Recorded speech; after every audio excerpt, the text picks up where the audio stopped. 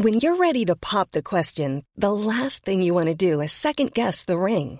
At BlueNile.com, you can design a one-of-a-kind ring with the ease and convenience of shopping online. Choose your diamond and setting. When you find the one, you'll get it delivered right to your door. Go to BlueNile.com and use promo code LISTEN to get $50 off your purchase of $500 or more. That's code LISTEN at BlueNile.com for $50 off your purchase.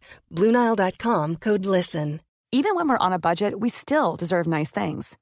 Quince is a place to scoop up stunning high-end goods for 50 to 80% less than similar brands. They have buttery soft cashmere sweaters starting at $50, luxurious Italian leather bags, and so much more.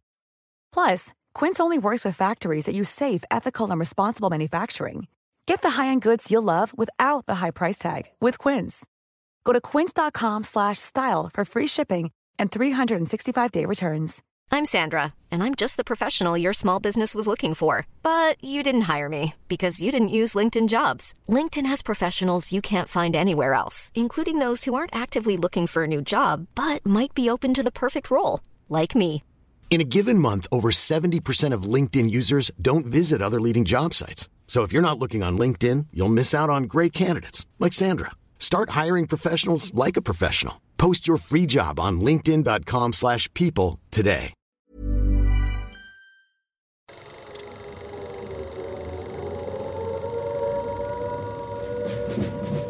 Welcome to the Fighting on Film podcast, the podcast all about classic and obscure war movies, from the Normandy landings to the days of chivalry and swords. If it's been captured on film, we're going to try and cover it. I'm Robbie of RM Military History. I'm Matthew Moss of Historical Firearms and the Armourer's Bench.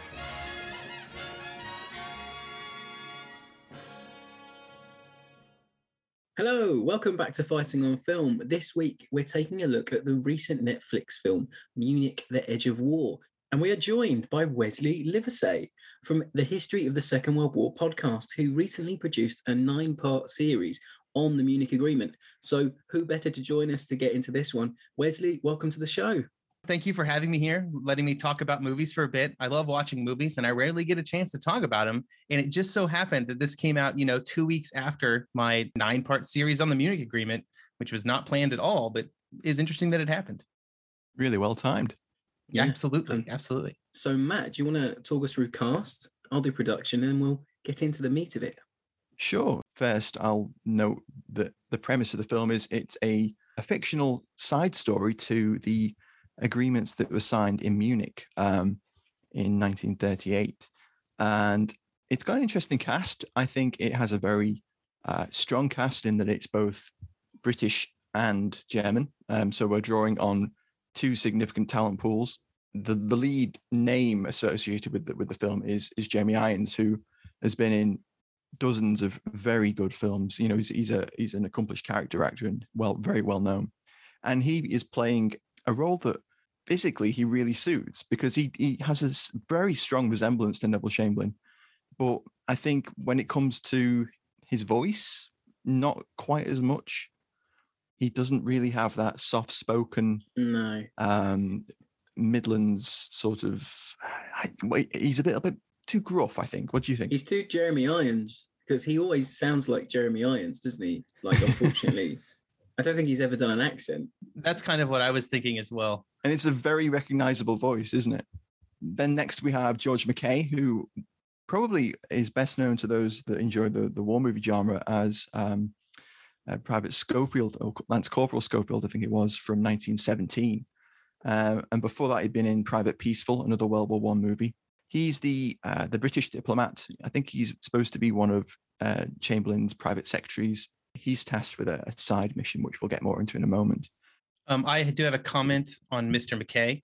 I just have to comment and say that I love the fact that his very first words in the movie, while drunk, laying on some grass, are, "I need to sleep." That's his very first line in the movie. And I was sitting in my house watching this movie. It was pretty late for me. I started at about 11 p.m. and just starting off with that as his first line just made me laugh out loud for a good few minutes. Well, it's not let's say it isn't an omen for the film, but it is interesting. It does. Well, yeah. his opposite number in Germany is Paul van Hartmann, who is played by Janis Newwoner. And he's been in lots of German TV and films, all sorts of different things, lots of comedies, dramas, etc. And I think he plays this really rather well. Then we have an assorted cast of diplomats and secretaries, typists. Most notably, we have Ulrich Mathers playing Adolf Hitler, who has been in a number of films, and I think most notably Downfall from 2004, where he plays Joseph Goebbels. Yeah. And he's been in a couple of others, and he's very good, but he's not the spit for Hitler that he is for Goebbels, I would say. And he's got a very striking face, and it just doesn't quite match Bruno Ganz's performance. Just works. I think it just works if you squint. But because he was such a good ringer for Goebbels in Downfall, it's really hard to not see it. It is. It's hard to detach Downfall Goebbels from Munich Hitler. It's kind of, once you've seen Downfall, depictions of the Nazi hierarchy are really hard to sort of top, because Downfall was so good.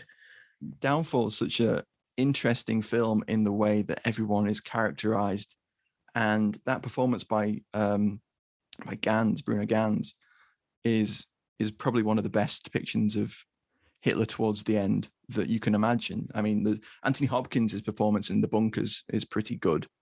I do find it interesting that what you mentioned about the face and the look is confusing if you watch Downfall, especially if you watched it recently. But I do think that, like, his performance, other than that, I think that you mentioned Downfall a lot. And I think that in some ways, like, the public perception of Downfall, and specifically like its most famous scene, in the bunker with the yelling that became like an internet meme. Yeah. I think it's kind of in some ways like poisoned the depiction of Hitler, because this is much earlier than that, right? That is after 6 years of war. Whereas this is a very different Hitler that we see, and that, people saw in 1938. Some of the traits were still there, but it's, he's not a wild-eyed, bordering on like crazy person, basically, that he is, that you see in Downfall for a significant portion of it. Absolutely. I think the main issue with my opinion on casting Mathers is that he doesn't have the youthfulness of a much younger Hitler, one that hasn't been, under that stress of directing a war for 6 years. So I think he just looks a little bit too old. But I mean, the performance is good, which we'll come back to. Other characters. We have Sandra Huller as Helen Winter, who I believe has a much larger role in the books than she does in the film. We have Liv Lisa Fries, who plays Lena, who is a Jewish lady, the friend of both of the main characters. Her role is sadly quite compartmentalized to just being context, really, but there we are. Then we have August Diehl, who plays Franz Sauer. And he's probably best known to many as Major Hellstrom from Inglourious Bastards. He was also in Terrence Malick's Hidden Life, a film about a Catholic German who refuses to swear allegiance to Hitler, which is a very strong film. And most recently, he was Vladimir Lenin in The King's Men, which which came out earlier this year. Yeah. Wow, I didn't know that. We have Jessica Brown Findlay, who is probably best known from The Crown. She plays McKay's wife, Pamela Leggett. And then we have a rounding out of Chamberlain's staff. And we have Alex Jennings as Sir Horace Wilson, who played the Colonel in the 2004 version of The Four Feathers. And is also in the upcoming Operation Mincemeat film as well. So not sure which role he's playing in that, but I believe he is in it. Then we have Nicholas Farrell, who played Sir Alex Cardigan. And he played Hugh Dowding in Hurricane. In 2018, he was in SSGB. He was in the 2014 BBC series about the lead up to World War One in 2014, 37 Days, where he played Ira Crow. Was he not Ed in Toast as well? Because that's what I know him from. All these serious roles. I'm just here like, he's from that sitcom. He was also the RAF squadron leader in Pearl Harbor as well. No way. Oh yeah, he he shouldn't was. have been, because that shouldn't have been in Pearl Harbor, but it was anyway. And then he was also in Breed of Heroes, which we've mentioned on a show and tell episode. Yeah.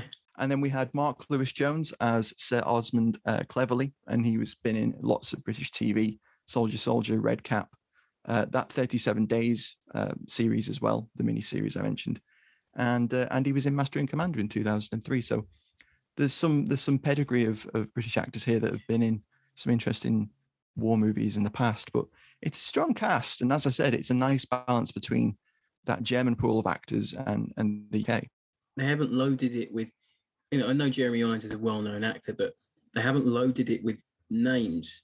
The performances shine through. You're not just you're not looking at, like, say, a Tom Hardy or a Robert Downey Jr. and just thinking, well, that's Robert Downey Jr. in a uniform. You sort of, you can lose yourself in the characterization, which I think kind of helped this movie a little bit. Some of them I certainly would have liked to have seen more of, to be honest. I think that's one thing that we'll come back to when we discuss the agreement scenes and the actual negotiations, etc. 100%. I'll go into production a little bit now. So it is a Netflix film, came out days before we recorded this show. So depending when you're listening to it, it'll be out there, hot on the heels, yeah. And it was co-created by Turbine Studios. Obviously, as Matt mentioned, based on the book by Robert Harris. He wrote Fatherland, and most recently he wrote a book called V2. And the screenplay was written by Ben Power, and Robert Harris also had a writing credit. Working title was Munich 38, but was changed to The Edge of War. And it was directed by a German director called Christian Schwarzschild, known for his work on German TV and films, a mini-series called The Tower, which is about life in GDR-era Dresden. And most recently, he directed a couple of episodes of The Crown, and cinematography was by Frank Lahm. He's another German crew member. There's a lot of German, obviously, involvement in this movie. And he's worked with Schwarzschild on Bad Banks as a Netflix series, and he's worked heavily on German TV, and he also did the cinematography on the Crown episodes that Christian did. So there's a lot of collaboration. Yeah. And there's a British connection for the music. So it was by Isabel Waller-Bridger, who is Phoebe's sister. And she's worked on, and she's worked on BBC's War and Peace in 2016, episodes of Black Mirror, Vanity Fair for ITV. So she's, got a good pedigree for doing quite, drama-y musical composing. And it was filmed in location in Munich, in Potsdam, and in Liverpool. It was. I was like, yeah. I was doing the Leo pointing at the TV screen meme quite a number of times. Every week. It's becoming a thing.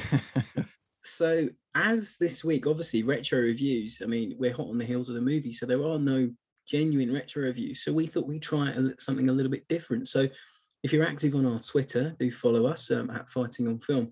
And we put a post up asking for one-word reviews. So here are some that I picked out. Brian Moran said, meh. Benji Lee had 2 words, but I couldn't leave it out. He said, skinny Hitler. Thomas McCall said, compelling. David Patterson said, too long, but he wrote it as 1 word. John Evans said, very good. Yeah, smooth. This one's even smoother.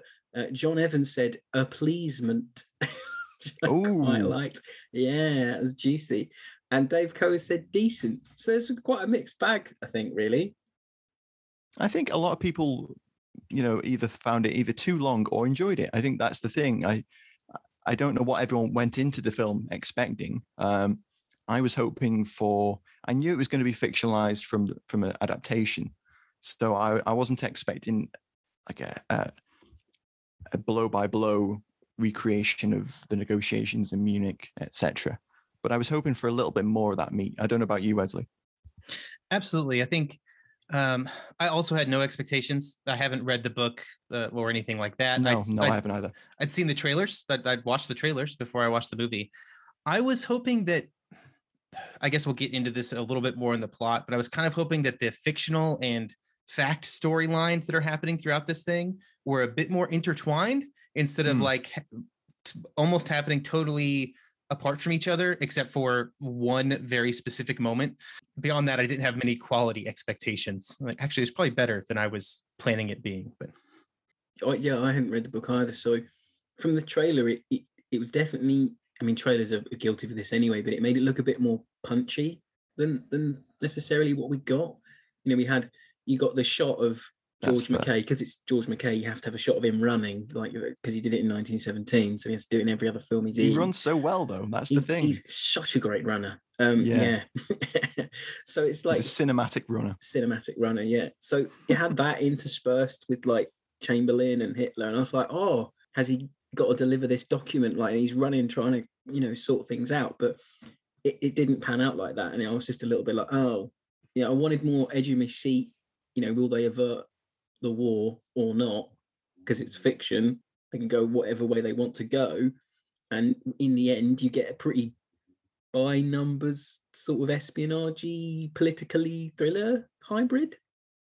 I'd be really curious to know, obviously all three of us come into this with I would say a far above average knowledge about what actually happens in history around this agreement and what happens afterwards.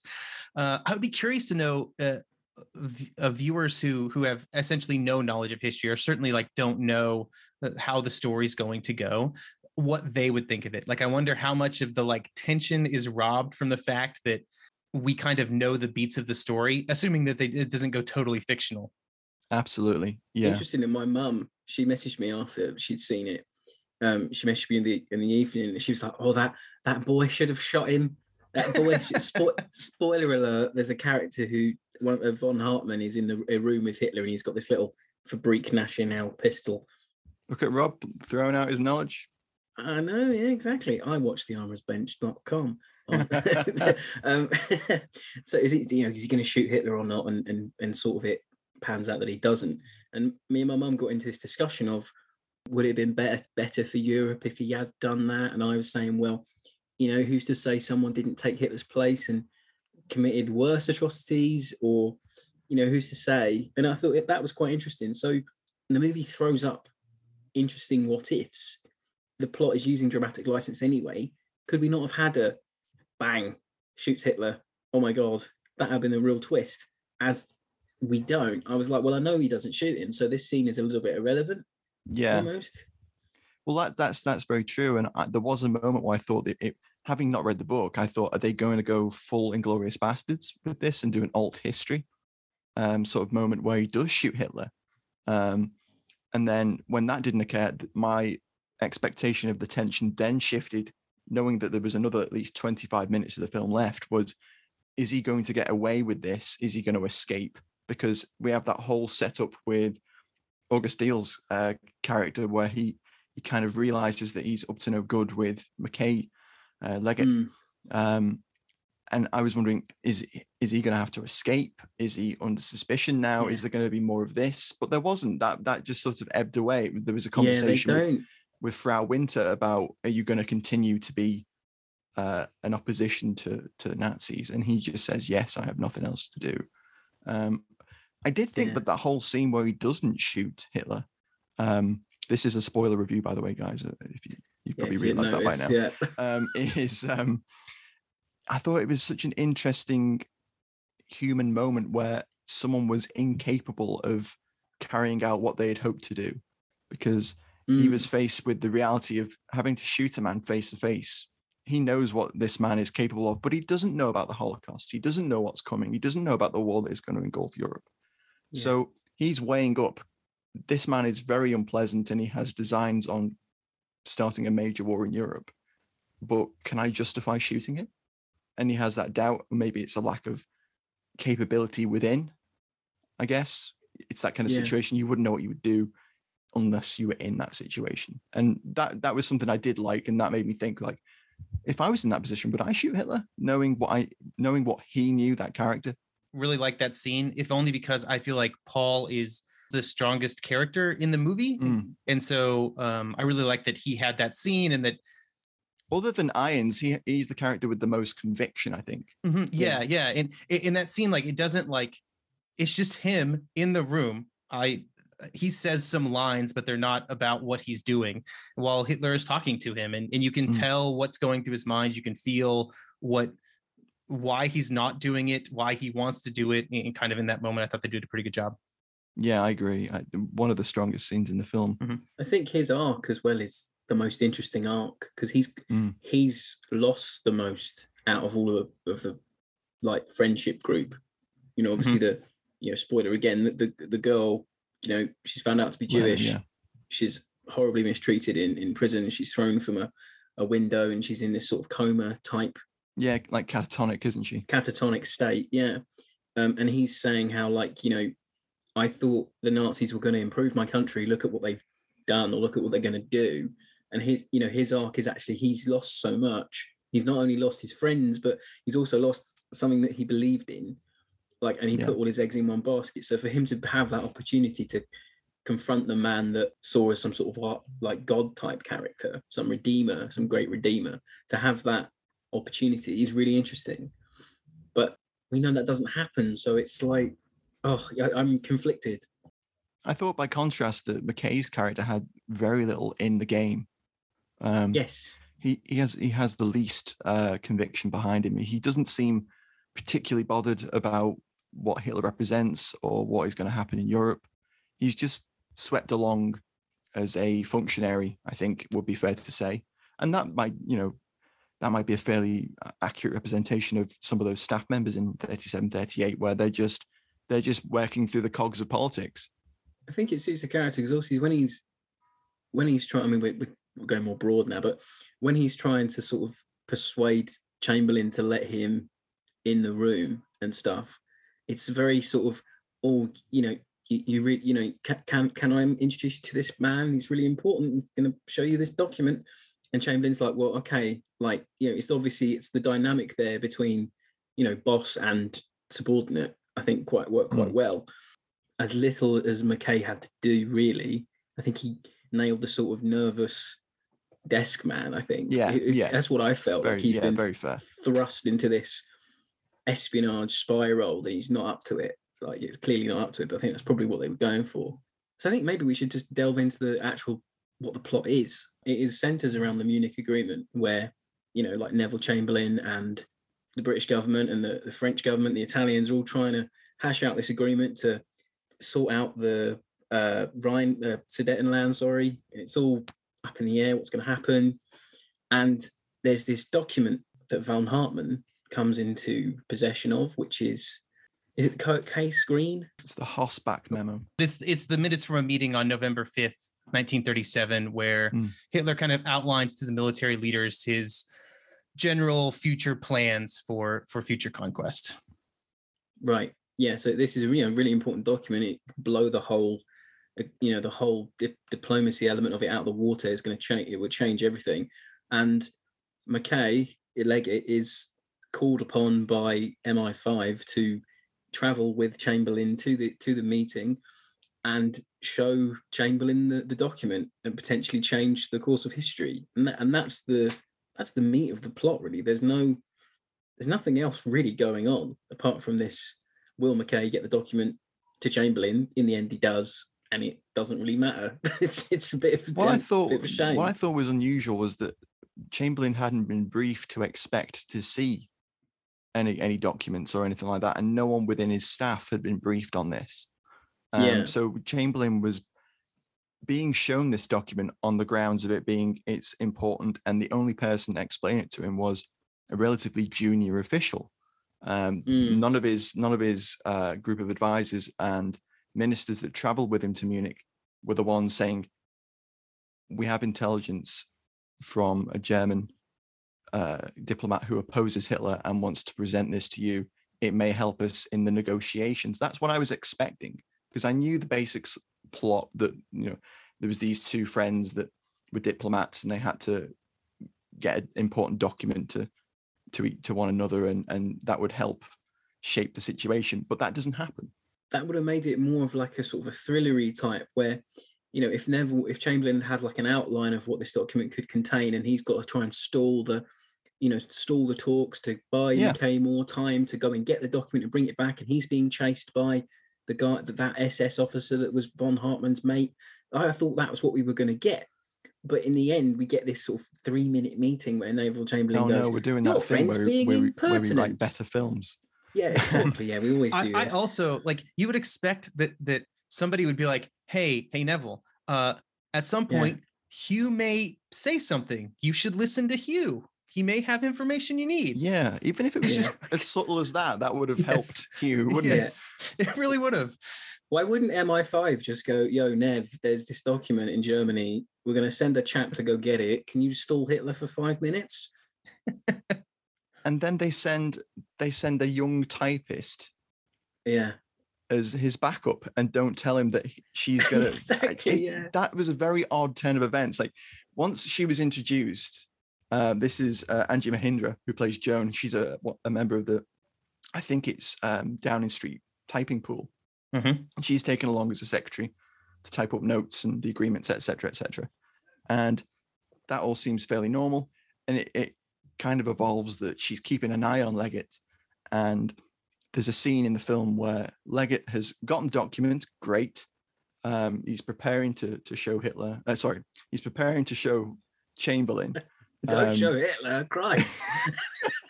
That would have been a very different film. Oh, Mr. Adolf, I think you dropped something.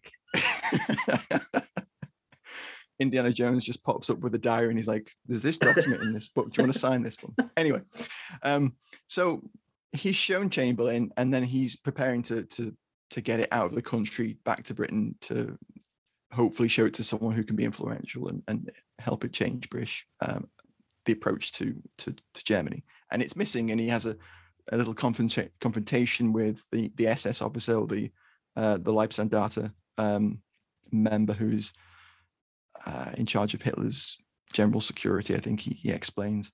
And later, at the very end of the film, we find out that she took it, not the German officer. So they do have that document. And I just didn't know where that was going or why that was done. Oh, no, I was like, hang on then.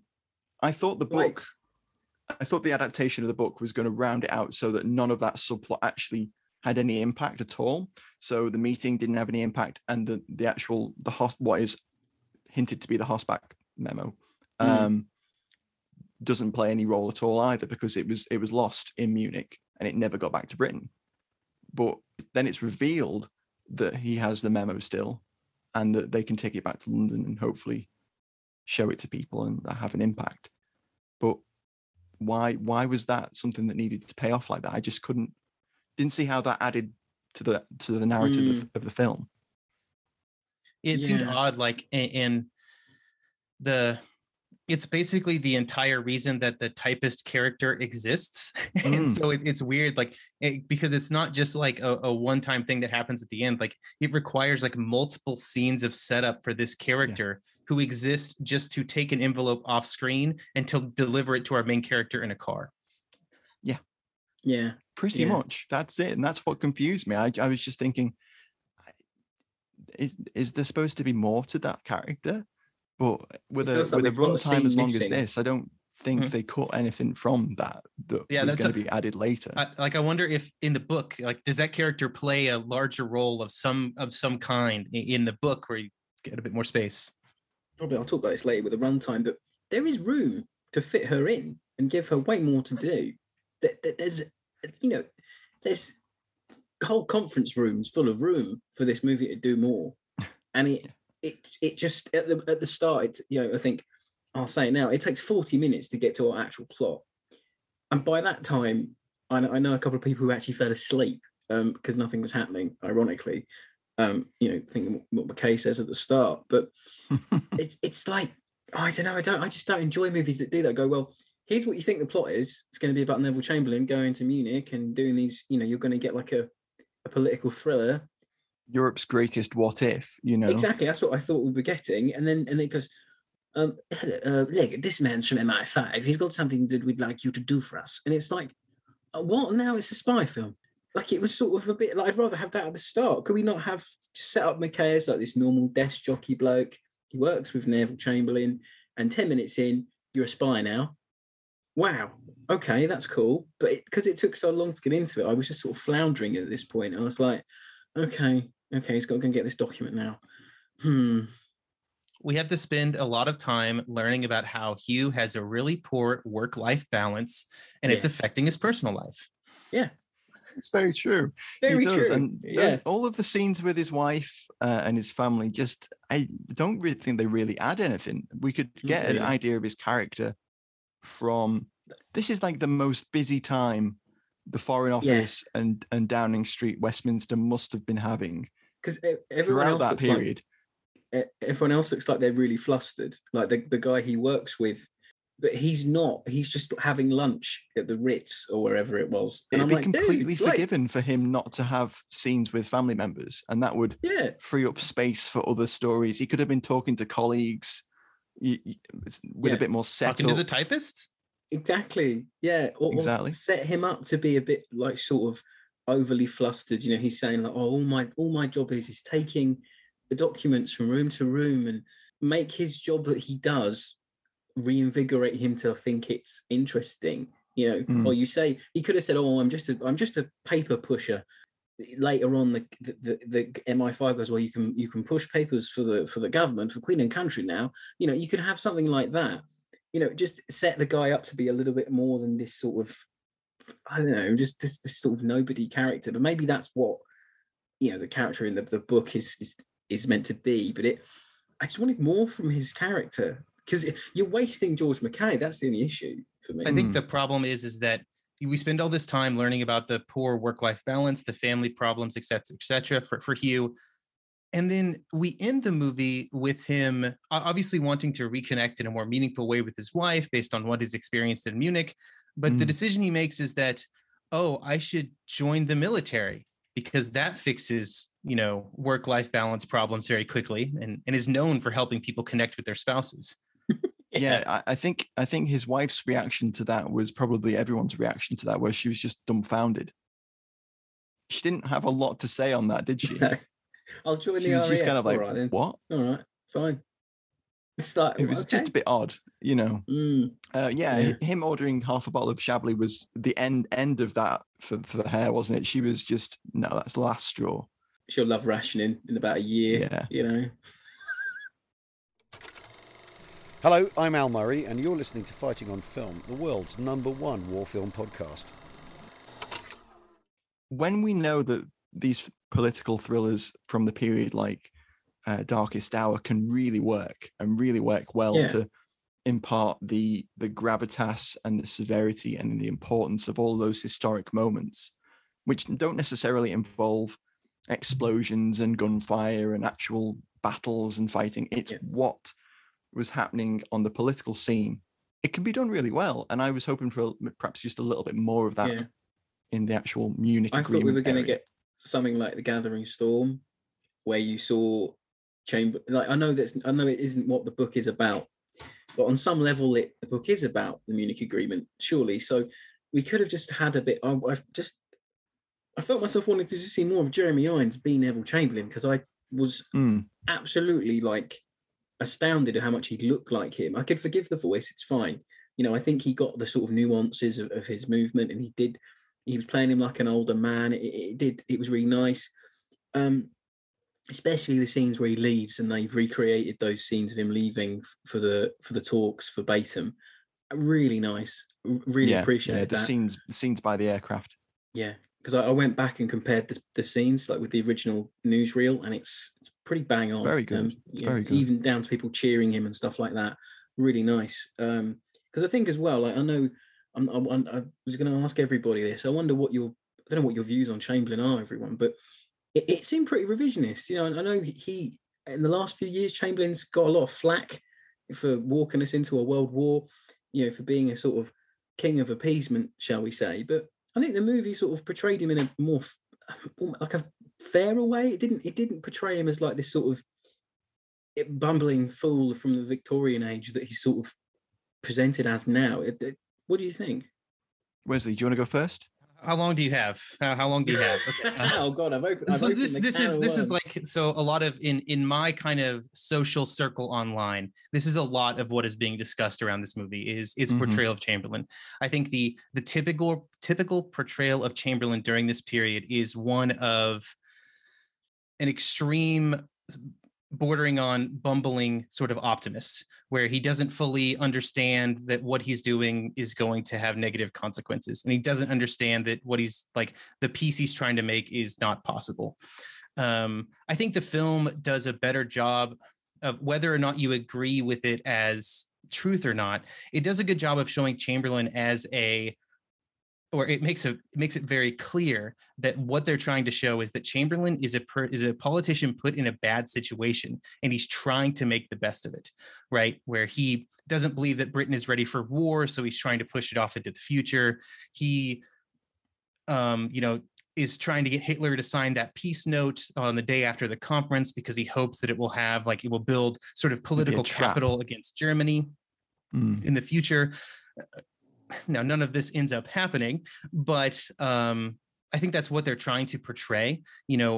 My view of Chamberlain is maybe slightly more negative than that, although not as negative as some people. I think some people, like, you will get reactions or online, or you will hear information online about, like, well, the Munich Agreement caused the Second World War to happen because of XYZ, which I think is far too negative about the appeasement effort in general.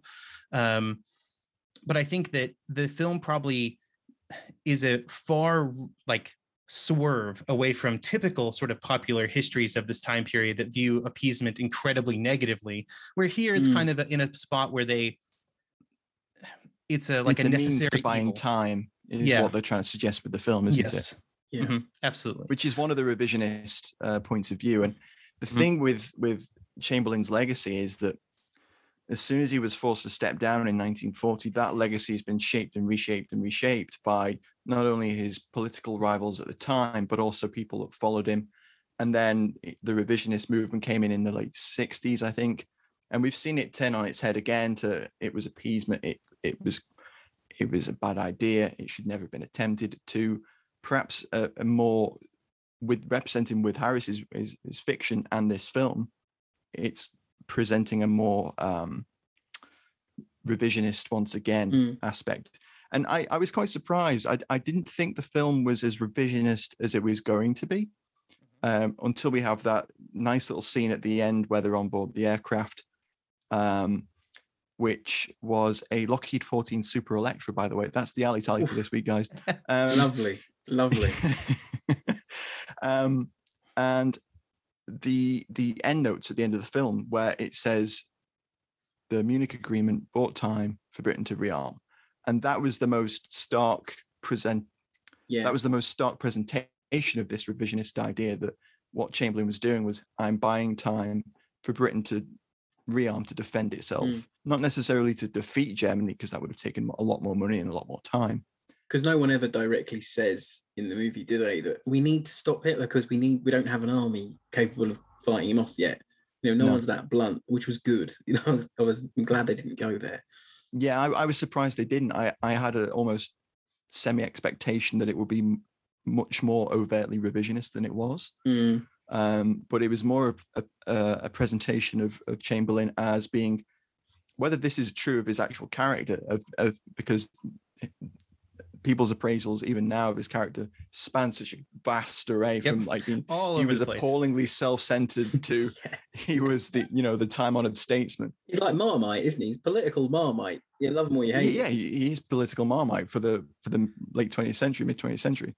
But the thing is, I was really interested that scene in the garden he has with Leggett and his wife, where he explains his motivations for wanting to make a peace with Hitler, in that he didn't fight in the First World War, and he saw people go off to fight this horrible war. Yeah. And he's vowed to himself forever that he would work as hard as he possibly could to avoid anything like that from ever happening again. So whether that was a true representation, I don't know. But yeah, great dialogue though. I really like that speech. Whether he said it or not, probably didn't. But it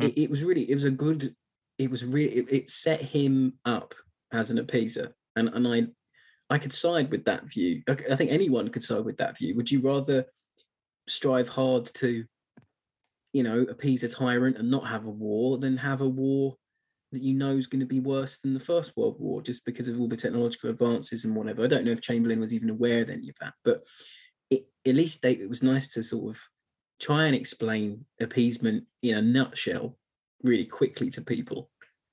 Well, we have this view of appeasement with 100% 2020 hindsight, don't we? Yeah, of course. So we know that it didn't work, and we know that the horrible war that they hoped to avoid happened anyway.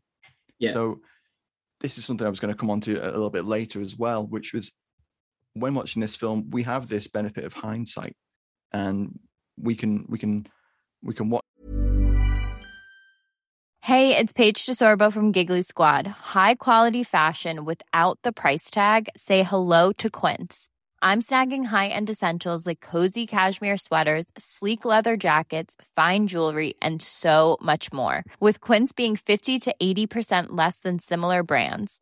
And they partner with factories that prioritize safe, ethical, and responsible manufacturing. I love that. Luxury quality within reach. Go to quince.com/style to get free shipping and 365-day returns on your next order. Quince.com/style. Hiring for your small business? If you're not looking for professionals on LinkedIn, you're looking in the wrong place. That's like looking for your car keys in a fish tank. LinkedIn helps you hire professionals you can't find anywhere else, even those who aren't actively searching for a new job but might be open to the perfect role. In a given month, over 70% of LinkedIn users don't even visit other leading job sites. So start looking in the right place. With LinkedIn, you can hire professionals like a professional. Post your free job on linkedin.com/people today. This and know what's going to happen. Everyone in that moment in the film and in reality didn't have that benefit. So you can understand the political desire to appease. But I just thought it was really interesting that they added that layer of him wanting to avoid this war because he saw so many go off to fight the last one. Yeah. I think one of the challenges this movie has, and I don't think it like sticks the landing on solving this problem, is that it has a fictional plot with a bunch of characters we have to get to know. We have to have they have to have arcs, they have to have stories, and then it has a semi-factual, I'll say. I won't go straight to say it's 100% factual along the historic path. Yeah. But it is like mostly on rails, and it feels like there's not enough.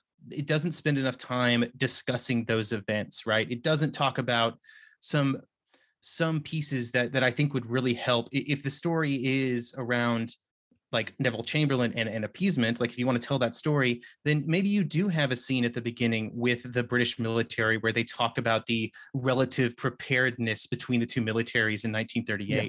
Maybe you have something about the fact that by the time they go to Munich, Chamberlain has already met personally with Hitler twice and had these same conversations and had a back and forth. That, is there? And there's nothing about any of that. And I think that kind of does. I think it still there's works. That little scene where they're walking up the steps into the conference building and they exchange a glance to one another, and it almost feels like that's the first time that they've ever met, which isn't the case at all. True. Yeah. It's like the movie dangles these little carrots out in front of you as if it's like, for people that know, as if to go, oh, look, what happens here. Look at this shiny bit of history. Lovely. Oh, now back to our espionage plot. You're like, but hang on, I want to see Irons and Hitler and Mussolini. I want to see Chamberlain and all them lot actually do something, because it would only add to the tension if we saw what the actual guys were going through, trying to hash out. Oh God, Mussolini didn't even appear. Yeah, he looked good though. The guy who played him, you literally see the back of his head, and that's it, don't you? I know. Is he in the car with Hitler? He is. That's it. You see the back of his head or the side of his head. He doesn't say anything. There's no impact really. He's spoken about in third person. That's it. Weird, yeah. And with the French. Yeah, exactly. Because at the start, when you see Chamberlain's in his office, and he's got the chief of staff there, the Navy, the Air Force, and the Army. It's like you said, Wesley. It's like you've missed that meeting of, how many tanks we got, how many ships have we got ready to sail. It's sort of I kind of wish we'd seen that a little bit. So at least we, as the audience, because obviously we've got to remember, not everyone, as we've said, not everyone watching this movie is going to know 100% of the facts. And because the movie doesn't even say at any point that it is a fiction, annoyed me until the end. Because if like most people, you turn it off the minute it stops, then you think that movie's true. And this is, I always say every week, and I'll say it again until the listeners hate it. These movies have to tell you this because it's really important, because now people are going to leave the cinema or leave their TVs at home thinking, one, there was a man in a room that could have shot Hitler, and two, that no one was preparing to fight Hitler either. So it's like, it just feels like there's scenes in the movie that we could have just had added on to just show the historical context a little bit, to then show McKay and the made up story, to show how the impact that could have had or could have on proceedings. I think that's my overarching feeling. One other piece I'd like to add there is that, now I may be mistaken, maybe I missed it, but I don't think there's ever a conversation that gives the geography of the area that they are like talking about at Munich. Like, and I feel like that's another thing, because a critical part of what Chamberlain says along the way and why he's justifying what he's doing is around public sentiment, around not wanting to, I don't remember the exact words, but basically not wanting to fight about some small bit of territory in Eastern Europe, which is territory that we've never established what it is or where it is. He said something like, oh, the British public don't care about some border conflict. I'm like, yes. Okay, you mean the Sudetenland, that a big bit of, a big piece of land. It's not a, it's just a little bit, so it's not enough. Like you owe it to the history to say it. It's not going to harm. Well, they could have just panned over a map of Europe, couldn't they, during that, that as those joint chiefs are leaving, the imperial staff is leaving, they could have just panned across a map showing the state land and where they expect the Germans to be, etc. But they don't get that. And the only mention of the Czechs we get at the actual conference is, the Czechs aren't here, of course. That was a big thing. That was a big crux. Sorry, it could have done what Forgotten Battle did and had a map at the start. Like, it's so simple, it's so cliche, but it would have helped. I'm reminded, like, I'm a huge Lord of the Rings fan. Just out there in movie going, watching land out there for everybody listening. I'm a huge Lord of the Rings fan. Classic. There's a specific scene in Lord of the Rings where it is literally just a guy pointing at a map where they talk about things happening on the map. And that's what this movie needs. It's like, it needs a map that somebody's voicing over or pointing at or something. Circling back, not to extend that one too much longer, the Czech stuff. So small little complaint here around the Czechs. Like, they're mentioned several times, like, hey, why aren't they here? Well, they're not here, blah, blah, blah, blah, blah. But fun fact, there were actually two Czechoslovakian representatives in Munich at the time, and the British and French would actually deliver the agreement to them sort of before it was signed, so that they could communicate it back to Prague, their government. I don't know. That's small, but I know it's nice to see that. Yeah, exactly. They get sort of written out their own history a little bit, just a bit upsetting. Which is a problem with history of the Munich Agreement. As a person who read a lot of books by British authors about this agreement, it's amazing how little is said about Czechoslovakia, is all I will say. Hello there. Sorry to interrupt. I wanted to let you know that you can now join our supporting cast over on Patreon. As thanks for your support, you'll be able to help us pick films, submit questions for guests, have first pick on brand new and exclusive merch, and much more. Thank you for your support. Now back to the show. So, obviously, we were delving into the historical context there a little bit, but as we have you with us, Wesley, you've done your 9-part series on the Munich Agreements. If you haven't listened to that, listeners, please go away and find it. Wesley's podcast is fantastic. It's just Wesley telling you the facts. It's fantastic. So, linking it back to this movie, Wesley. So, what does the movie actually get right for historical context terms? Absolutely. So there are a lot of like small things that I really like about the movie. Now, these are all small moments. They're not huge sort of storylines. I'm just going to start sort of going through them. So one of the ones is around how Hitler hated details in these meetings. So in one of the scenes, the translator Schmidt comes back down into kind of the meeting room where all of the non-top level functionaries are kind of just hanging out waiting for the meetings to end.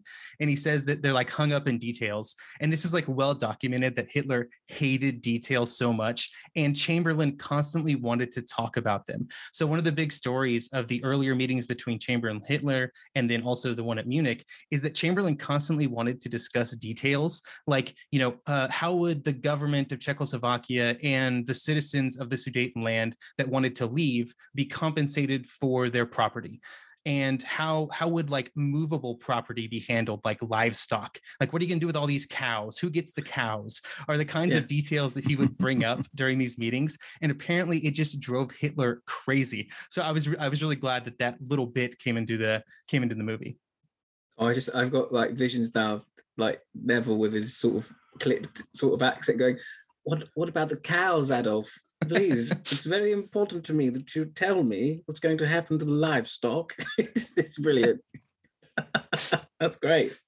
Another really good one was, one of the critical scenes of the movie is when Hugh gets to accompany Chamberlain to his morning meeting with Hitler after the Munich Agreement is signed. They sign like the lasting peace note, and the reason that Hugh gets to come along is because he claims that Chamberlain needs a translator. And this is really interesting because what actually happened at the first meeting between Chamberlain and Hitler in Munich several weeks prior is that it was only Schmidt, Hitler, and Chamberlain that were in the room. Like those were the only three people. And Chamberlain was never provided any minutes from that meeting, so he had to write all of it down from memory later.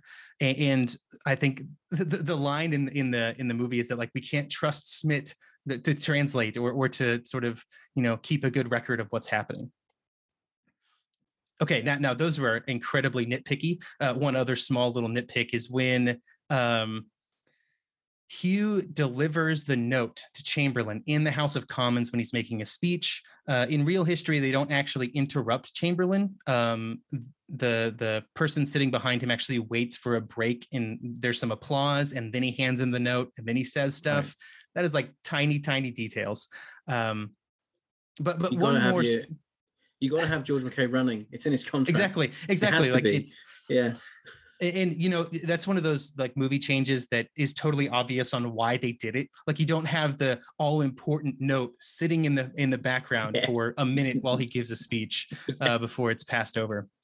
Okay, and then another one that I thought was interesting, and it really stood out to me specifically because of what I've been thinking a lot about recently with the podcast, is I would bet a lot of money that the person who wrote the book read Rise and Fall of the Third Reich by Schreier.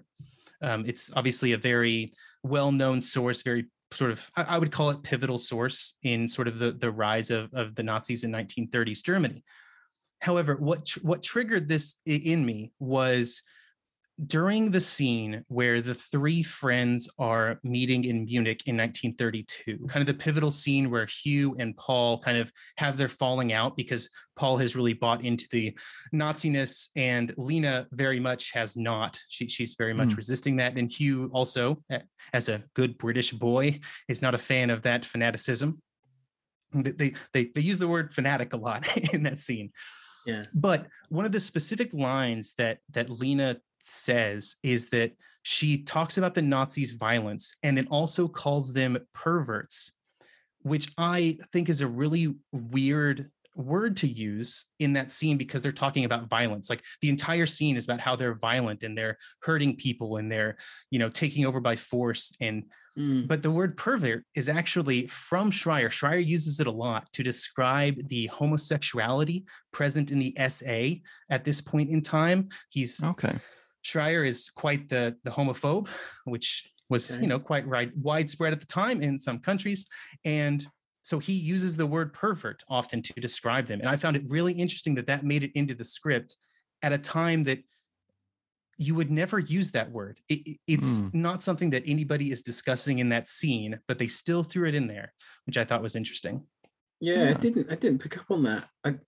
When she said it, it's sort of like, okay, pervert. Yeah, okay, I can stretch that. I can buy that. But now you've said it. Yeah, I suppose I assumed she was speaking perhaps about the perversion of power or that sort of thing. And that's interesting.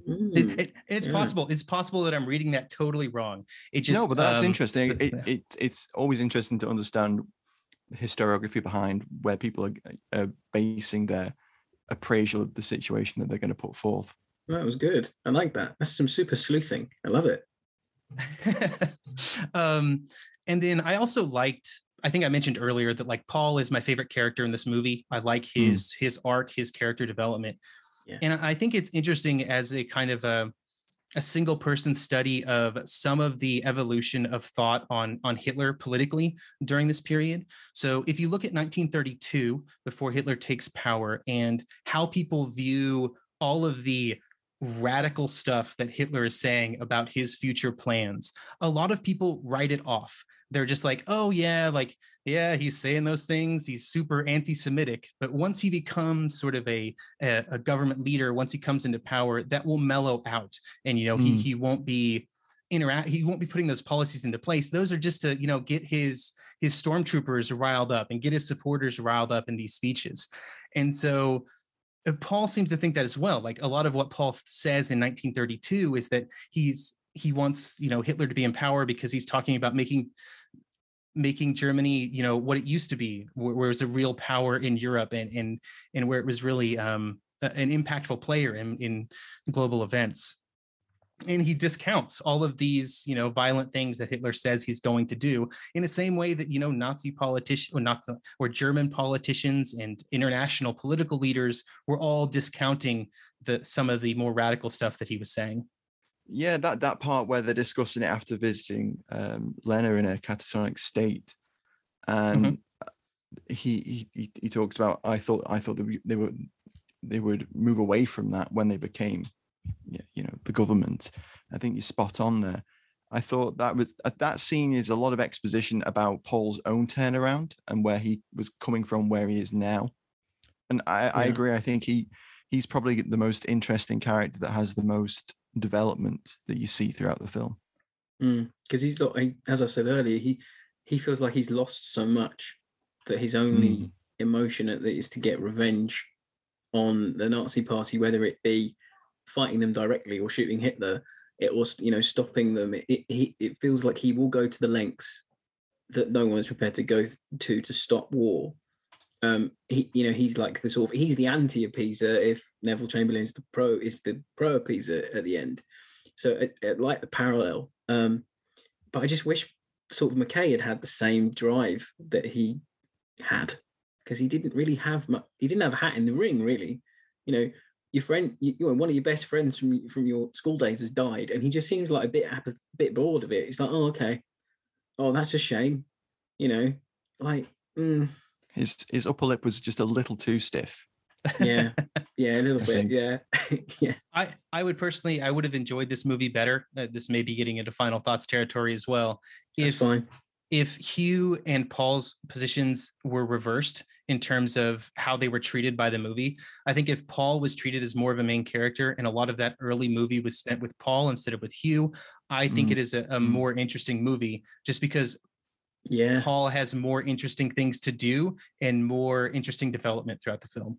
Definitely. We get a little bit of that where he's meeting with members of the army and other foreign diplomat corps colleagues, and they're kind of almost a proto-resistance, and they're discussing what they're going to do and how they'll do it. And there's that really interesting bit where they're like, Hitler needs to make this move so we can trigger opposition within the army.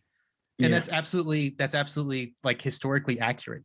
So what is happening there is there's a coup that would theoretically have been led by Chief of Staff General Halder at this point in time. And so there were two things that they thought were essential for the coup to succeed. The first was that Hitler declare war to start it off, so that they could in some way like charge him with some sort of crime of taking Germany to war. Right. I'm being very wishy-washy here because of my thoughts on the likelihood of such a thing succeeding. But then also they needed Hitler to be in Berlin because of the specific military leaders that were sort of in on the plot. So like they had, the commander of the sort of Berlin garrison, and right, the commander the of such. There was a commander of the Potsdam garrison that they also sort of had in on the plot. And then there was a specific division of troops between Munich and Berlin that could act as a blocking force if they needed it. Like the last place you want Hitler to launch it, if you're going to launch a coup against Hitler, the very last place in Germany you want him to be is in Munich. Okay. Yeah. So it's all a little bit Valkyrie, isn't it? Trying to get in the right places and all things like that. Yeah, a little bit. Yeah. Why were they held in Munich in the first place, Wesley? The talks were held in Munich. That's actually a really good question. I'm not sure where the specifics of, hey, we should do this in Munich came from. I don't think I've ever read anything about somebody like. Neither have I. That's why I was wondering. It just came to me just then. I was, well, obviously Hitler wasn't located in Munich at that time. Why are they meeting in Munich? I suppose it's slightly closer geographically. It is roughly middle between all the four parties. Like it's sort of in that region of middle. I don't know the answer to that. If any listeners know, at me on Twitter with that information, please. Sorry, it's maybe because they wanted to go to the beer hall because Nev wanted the bev. Terrible. And on that note, what were your favorite scenes from the film? So kind of thinking about ones that we haven't talked about so far, like stuff like the final scene between Paul and Hitler, or the sort of the climactic scene with Chamberlain, Paul, and Hugh. I enjoyed the scene where Paul is on a train he's moving from Berlin to Munich with the entire like entourage of the German government. And he's like having to hide the papers on the train behind a mirror, also hide the gun that he has. And so I thought that was just interesting tension. Like that train scene, I thought was interesting tension. Yeah, it was good. I wanted more of that. Like, you know, I thought that pistol definitely would have wobbled out from underneath that wash basin. That's exactly what I was thinking the whole time. I was like, first of all, that like trains jiggle, like they're not perfectly sort of steady. So like, that envelope's going to shift just enough to drop behind that mirror, or the gun's going to fall off. What if it dropped just enough so it was in the center of the mirror and he'd never been able to get it out again? Yeah. Roll Show credits. me that movie. Yeah. I wanted a really convoluted subplot of Neville's Chamberlain's staff going to that butcher shop to get some meat after they complain about getting all the vegetarian food. Because I really like that. That was a really interesting inclusion. I wondered, is that historically accurate? Because that's a very specific thing to include.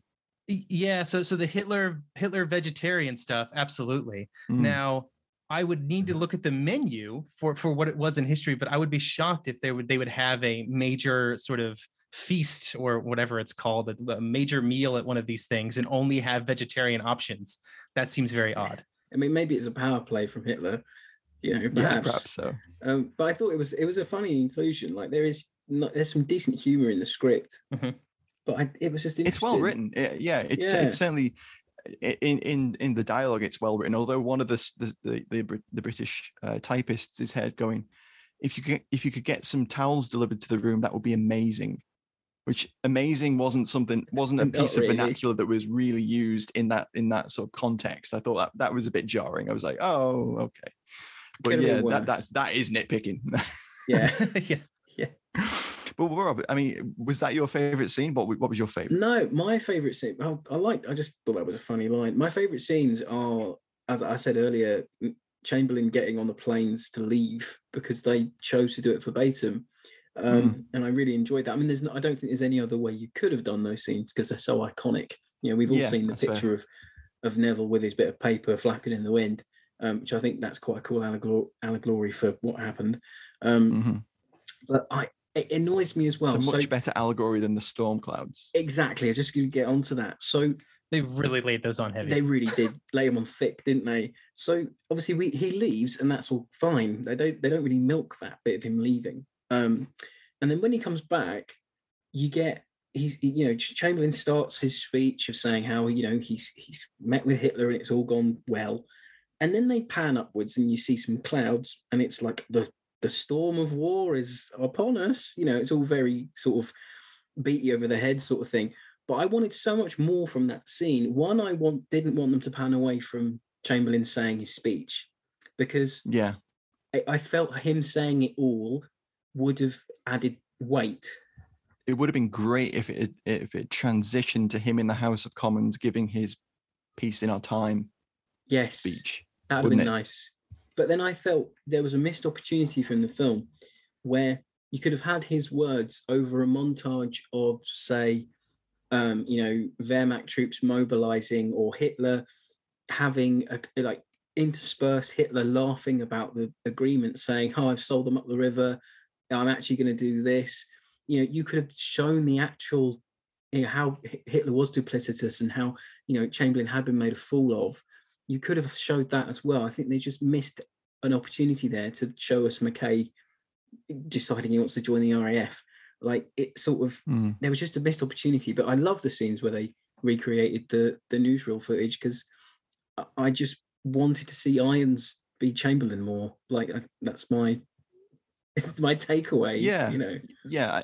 For me, I would agree there, Rob. I think there's some of my favorites in the film as well. I enjoyed it cinematically, the way that they recreated and reposed those shots, because there's some brilliant newsreel footage of that survives, and you can go and watch that and you can see that Irons has clearly studied his mannerisms and the way he moves his arm.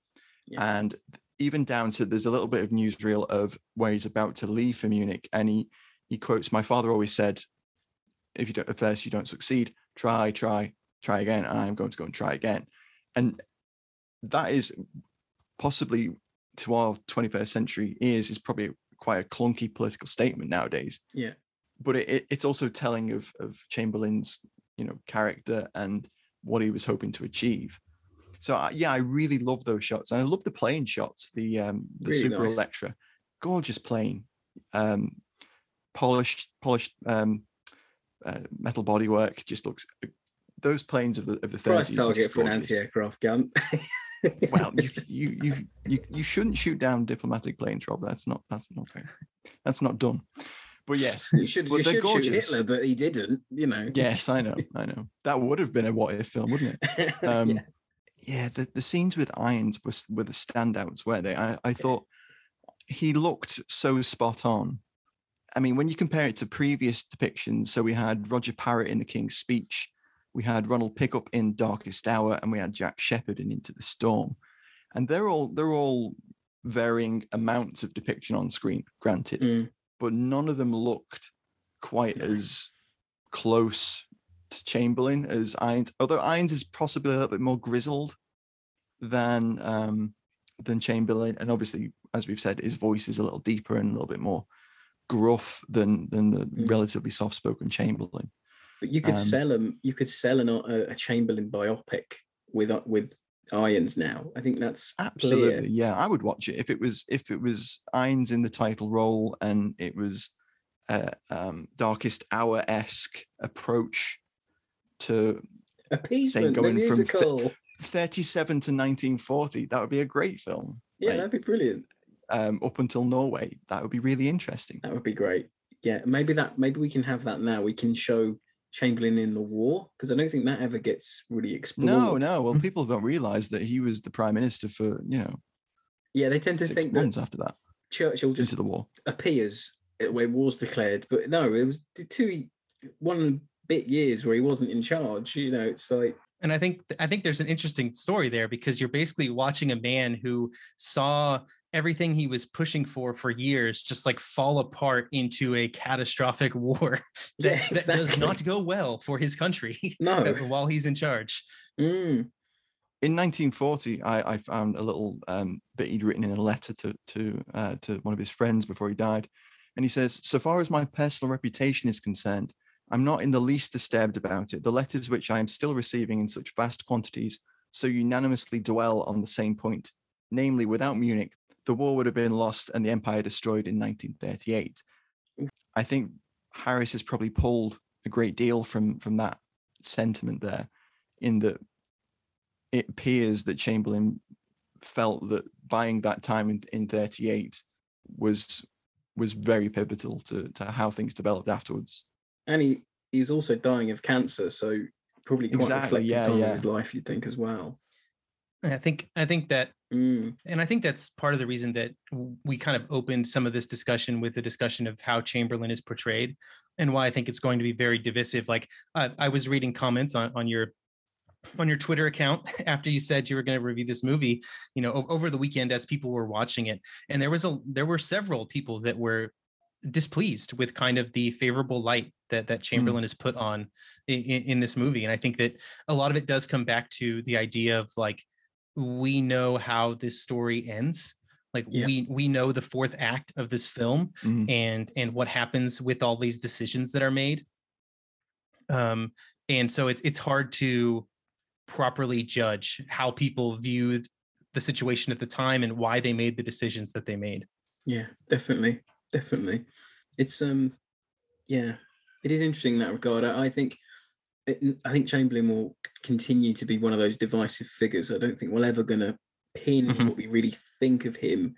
You know, it's not solid as Churchill as this sort of war-winning underdog coming up from the ranks, you know, becoming this war-winning hero. Chamberlain's always sort of, oh, that's the man that caused the war. We don't talk about him. You know, it's sort of, it will divide opinion, but depictions like this will help perhaps people go away and learn more about the man, and hopefully go and appraise him themselves, because it's widely forgotten that he was in government after he resigned and left office, and kind of lost in the whole revisionist debate around appeasement and that aspect of his premiership.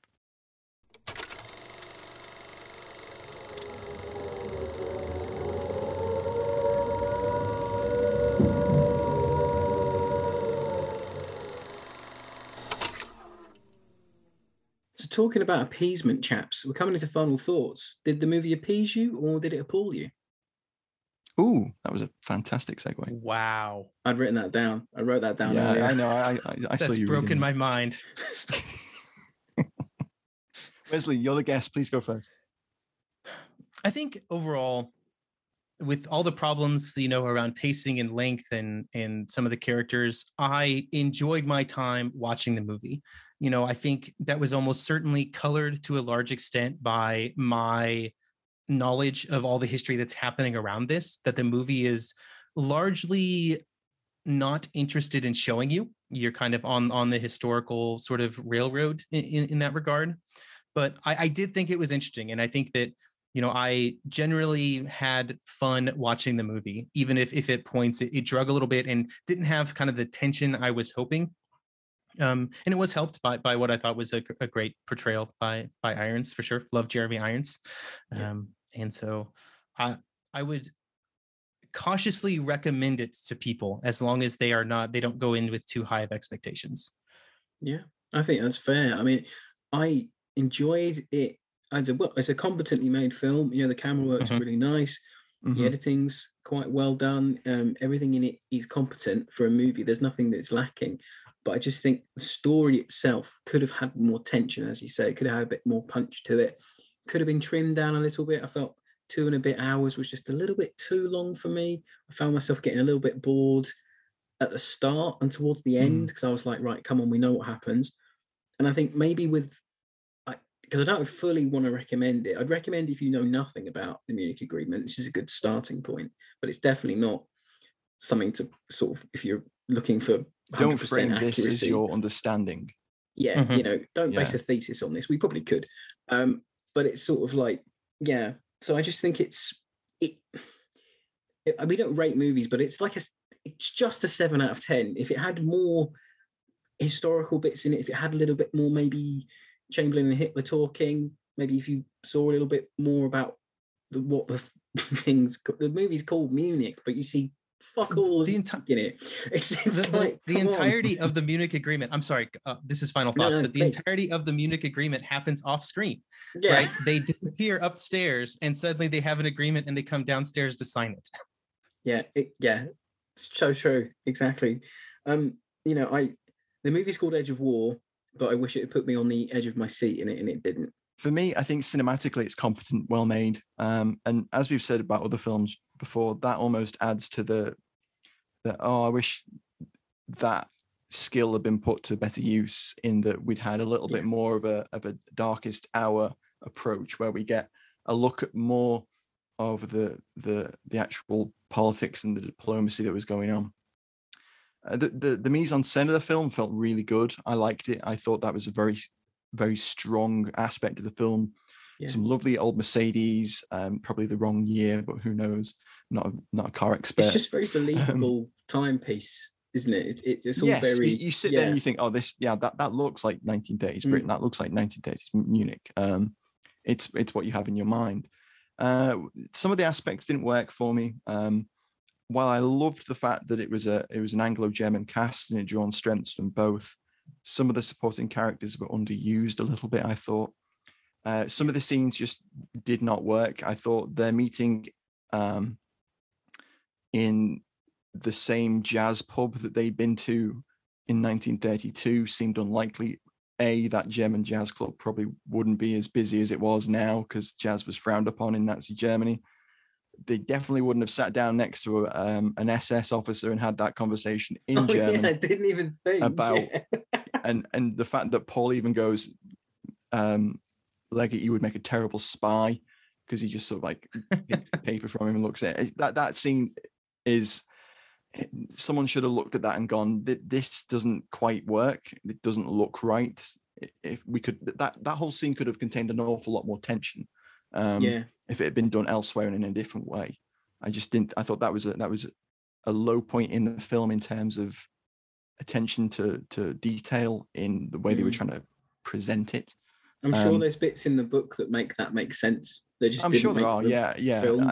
It's probably annoying. Yeah, I agree. As a piece of cinema, I enjoyed it. And Wesley's skillfully laid out all of the little elements that he's picked out there, and I agree with him completely. That can't really be seen as a representation of the Munich agreements. And I agree with you as well, Rob, that it can't be seen as something you can base your understanding of Munich on. Yeah, because obviously, because that's the problem, because it never says at any point, apart from very at the end, it goes, this was fiction.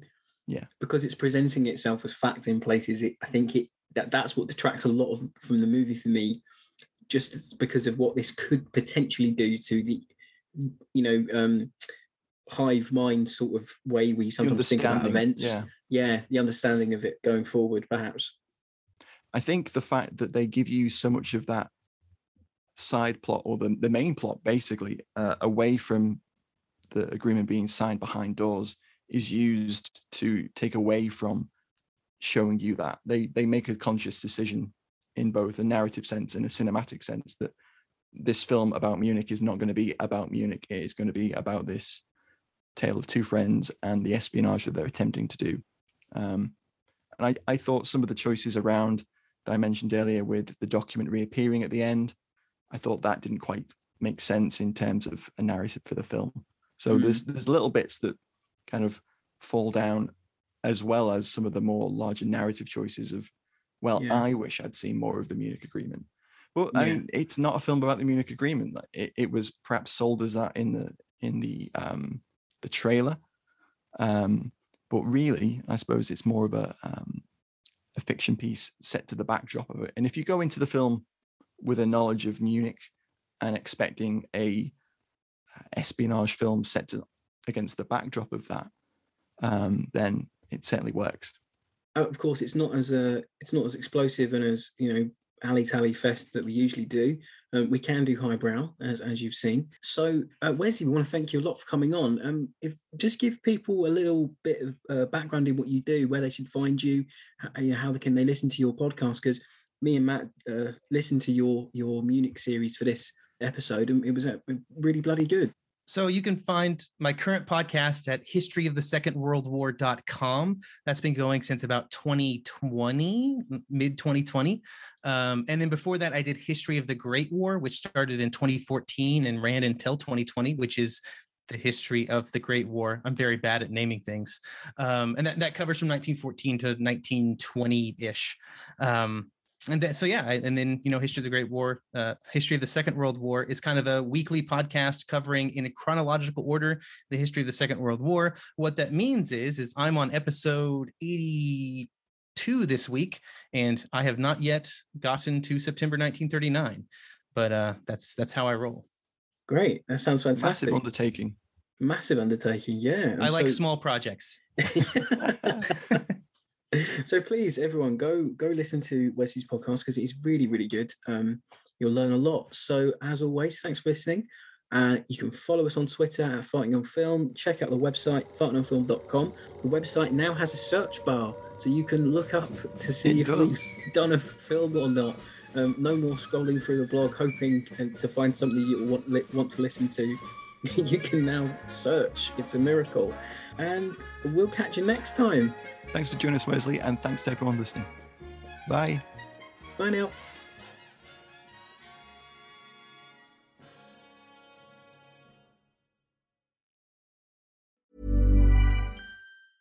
Hey, it's Paige DeSorbo from Giggly Squad. High quality fashion without the price tag. Say hello to Quince. I'm snagging high-end essentials like cozy cashmere sweaters, sleek leather jackets, fine jewelry, and so much more. With Quince being 50 to 80% less than similar brands. And they partner with factories that prioritize safe, ethical, and responsible manufacturing. I love that. Luxury quality within reach. Go to quince.com/style to get free shipping and 365-day returns on your next order. Quince.com/style. Hey, it's Paige DeSorbo from Giggly Squad. High quality fashion without the price tag. Say hello to Quince. I'm snagging high-end essentials like cozy cashmere sweaters, sleek leather jackets, fine jewelry, and so much more. With Quince being 50 to 80% less than similar brands. And they partner with factories that prioritize safe, ethical, and responsible manufacturing. I love that. Luxury quality within reach. Go to quince.com/style to get free shipping and 365-day returns on your next order. Quince.com/style.